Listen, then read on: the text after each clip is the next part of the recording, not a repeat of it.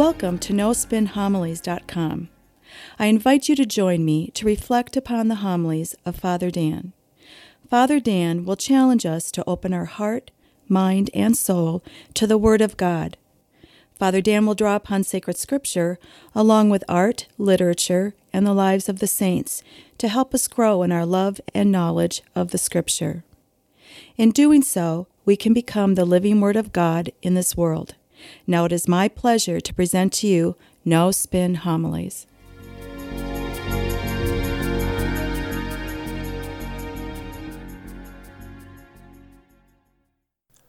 Today, Holy Mother Church around the world celebrates the Feast of the Epiphany.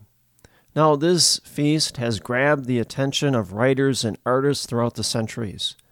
There's something magical and spiritually uplifting about Epiphany and the story of the Magi.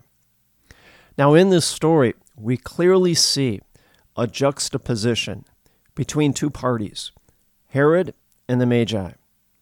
Herod's vision of seeing the world is far, far different than the Magi's vision. In this feast, essentially, we see two stories in opposition to each other. The first is the story of Herod and his vision of power and glory and politics, greed and treachery. The second story is the story of the Magi, which is deeply spiritual, and that is our story.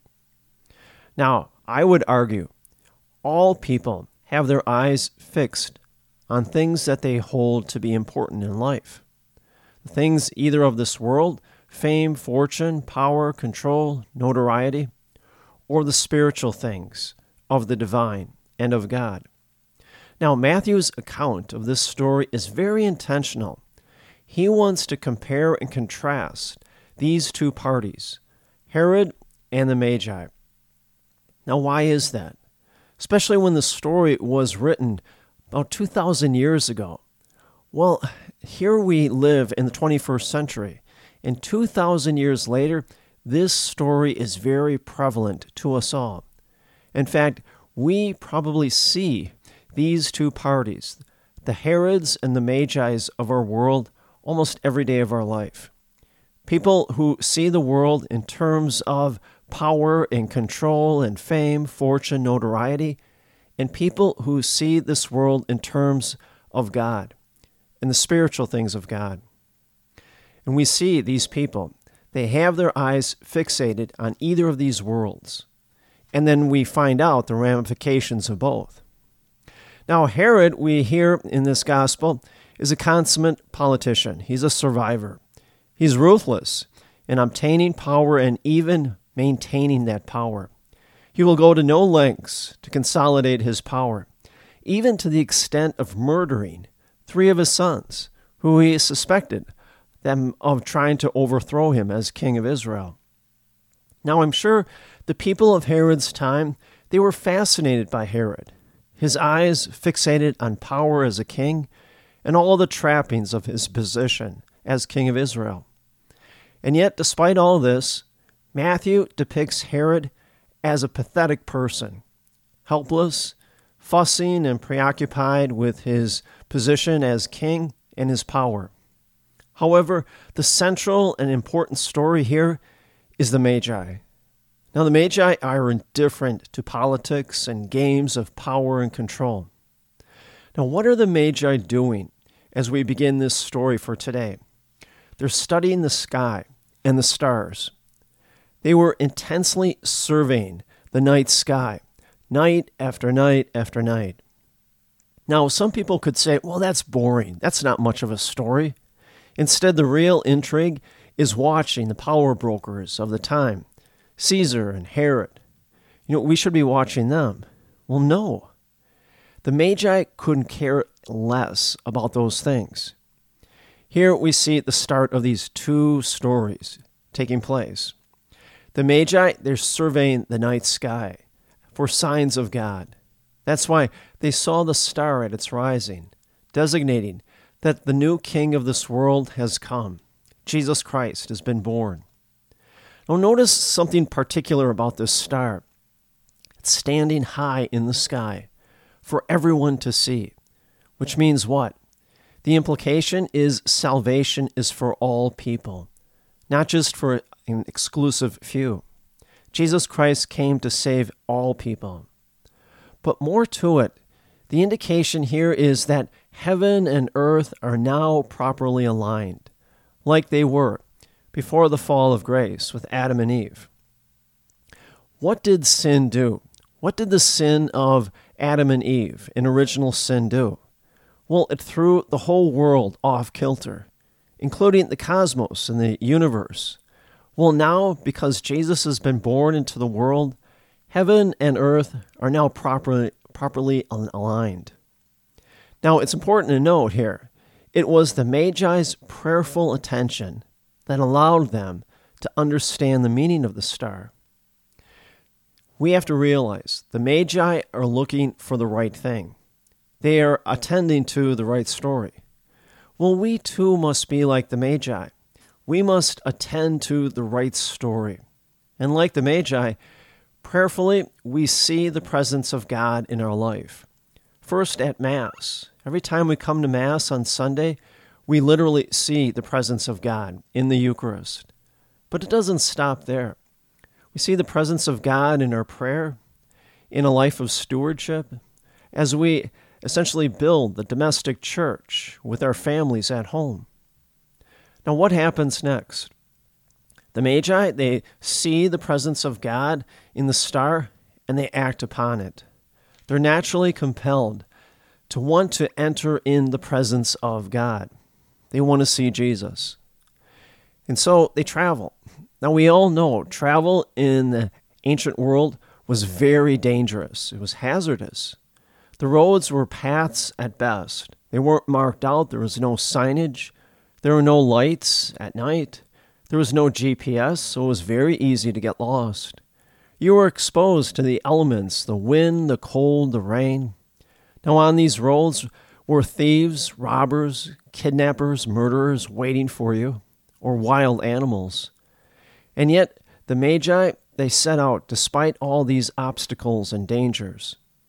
What are they really doing? They're seeking communion with God. They're seeking to align themselves between heaven and earth. Now, we know that alignment is what truly matters in our lives too. Like the Magi, we must align ourselves by practicing our faith, by praying every day, going to Mass every week, building that domestic church at home. See, now we see there's a more powerful truth that is being communicated here in this story. We see the presence of God, and therefore we act upon it, leading us always to Jesus Christ. And so it begs the question, what is the great tragedy in the spiritual life? When people see the presence of God, they actually feel it tugging on their heart, and they make up excuses not to act upon that presence. And then that opportunity fades away. Now, next in the story, it says the Magi, they cross the border and they enter into Israel. Now, Herod first thinks they're spies. But then, when talking with the Magi, they realize that there is a newborn king in Israel. Now, this is the worst news for Herod that he could possibly hear, because now there's a newborn king, a rival to Herod. In fact, this is treason. Now, under Herod's vision of things, he was the king of Israel. He had all the power, and he was going to stop at nothing to give it up. This is his worst nightmare Herod could ever have imagined. A newborn king has arrived. Well, what does he do? Well, it says in the story, he's desperate enough that he assembles his own Magi, his own wise men, in order to see if all these things are true. And they tell him, yes, the prophecy is there in sacred scripture, and a new king would be born in Bethlehem. Now again, this is the worst scenario for Herod. Now, he believes the Magi truly are spies that are coming into his country from a foreign country, seeking a new king that eventually will supplant him. And Herod's people, unfortunately, confirm all this. And so we hear in the story for today, under the pretense of pretending to be a devout person, Herod calls back the Magi to find out when they saw the star and when it first appeared. And then he says to the Magi, "Go and find the child and send me word so that I may worship and praise the child myself." What is he really doing to the Magi? Well, he's treating the Magi now as his own spies so that he can now locate the child in order to destroy Jesus. So he's being very treacherous and deceiving. Well, here we have two very different visions of life, two different accounts of what to look for in life. Herod, he doesn't welcome the alignment of heaven and earth. His eyes see the world in visions of power and greed and treachery and control. The Magi, they see the world with great spiritual clarity. They see the presence of Jesus Christ in this world, and they're naturally compelled to seek out that presence, to be in that presence themselves. Well, again, we have to be like the Magi, to see with great spiritual clarity in our lives and in our world. And then when we see the presence of Christ, be compelled to seek that presence. Next in the story, it says the Magi were overjoyed at seeing the star. Well, we too feel that sense of joy or inner peace. When we receive communion, when we come up for communion, we receive in our hand the body of Christ, and then eventually we consume that body of Christ into our own bodies. And then we walk back into the pew and we pray as communion finishes. Well, I think all of us, we feel a sense of inner peace as we have received the body of Christ into us at Mass. But it doesn't stop there. We feel that sense of peace when we pray or when we perform the corporal and spiritual works of mercy for others. We too feel the same way the Magi did, overjoyed and peaceful. Now the Magi, they present their gifts in the presence of Jesus Christ. Well, when we are in the presence of God, our natural inclination is self-giving. We want to give ourselves over to God. Well, the Magi essentially give the very best that they had to Jesus. For us, knowing, seeing, and feeling that we truly are in the presence of God in our life, our natural inclination is to do what? Be like the Magi. Offer God the very best of what you have, the best of your heart, your mind, and your soul, the best of your will, your intellect, the best of your time and attention and your prayer to Jesus Christ. And in doing so, then we too will be in the proper alignment of heaven and earth, like the Magi. Friends, strongly encourage you, take some time this week. You can't afford not to. Reread the story of Matthew and his account of the Epiphany. And in doing so, we should always see with great spiritual clarity the presence of Christ, and then act upon that and enter into the presence of Jesus at Mass, at prayer. And in doing so, be always compelled to offer Jesus the very best of who you are, the best of your heart, your mind, and your soul. And in doing so, we will always be aligned between heaven and earth, which is exactly where God wants all of us to be.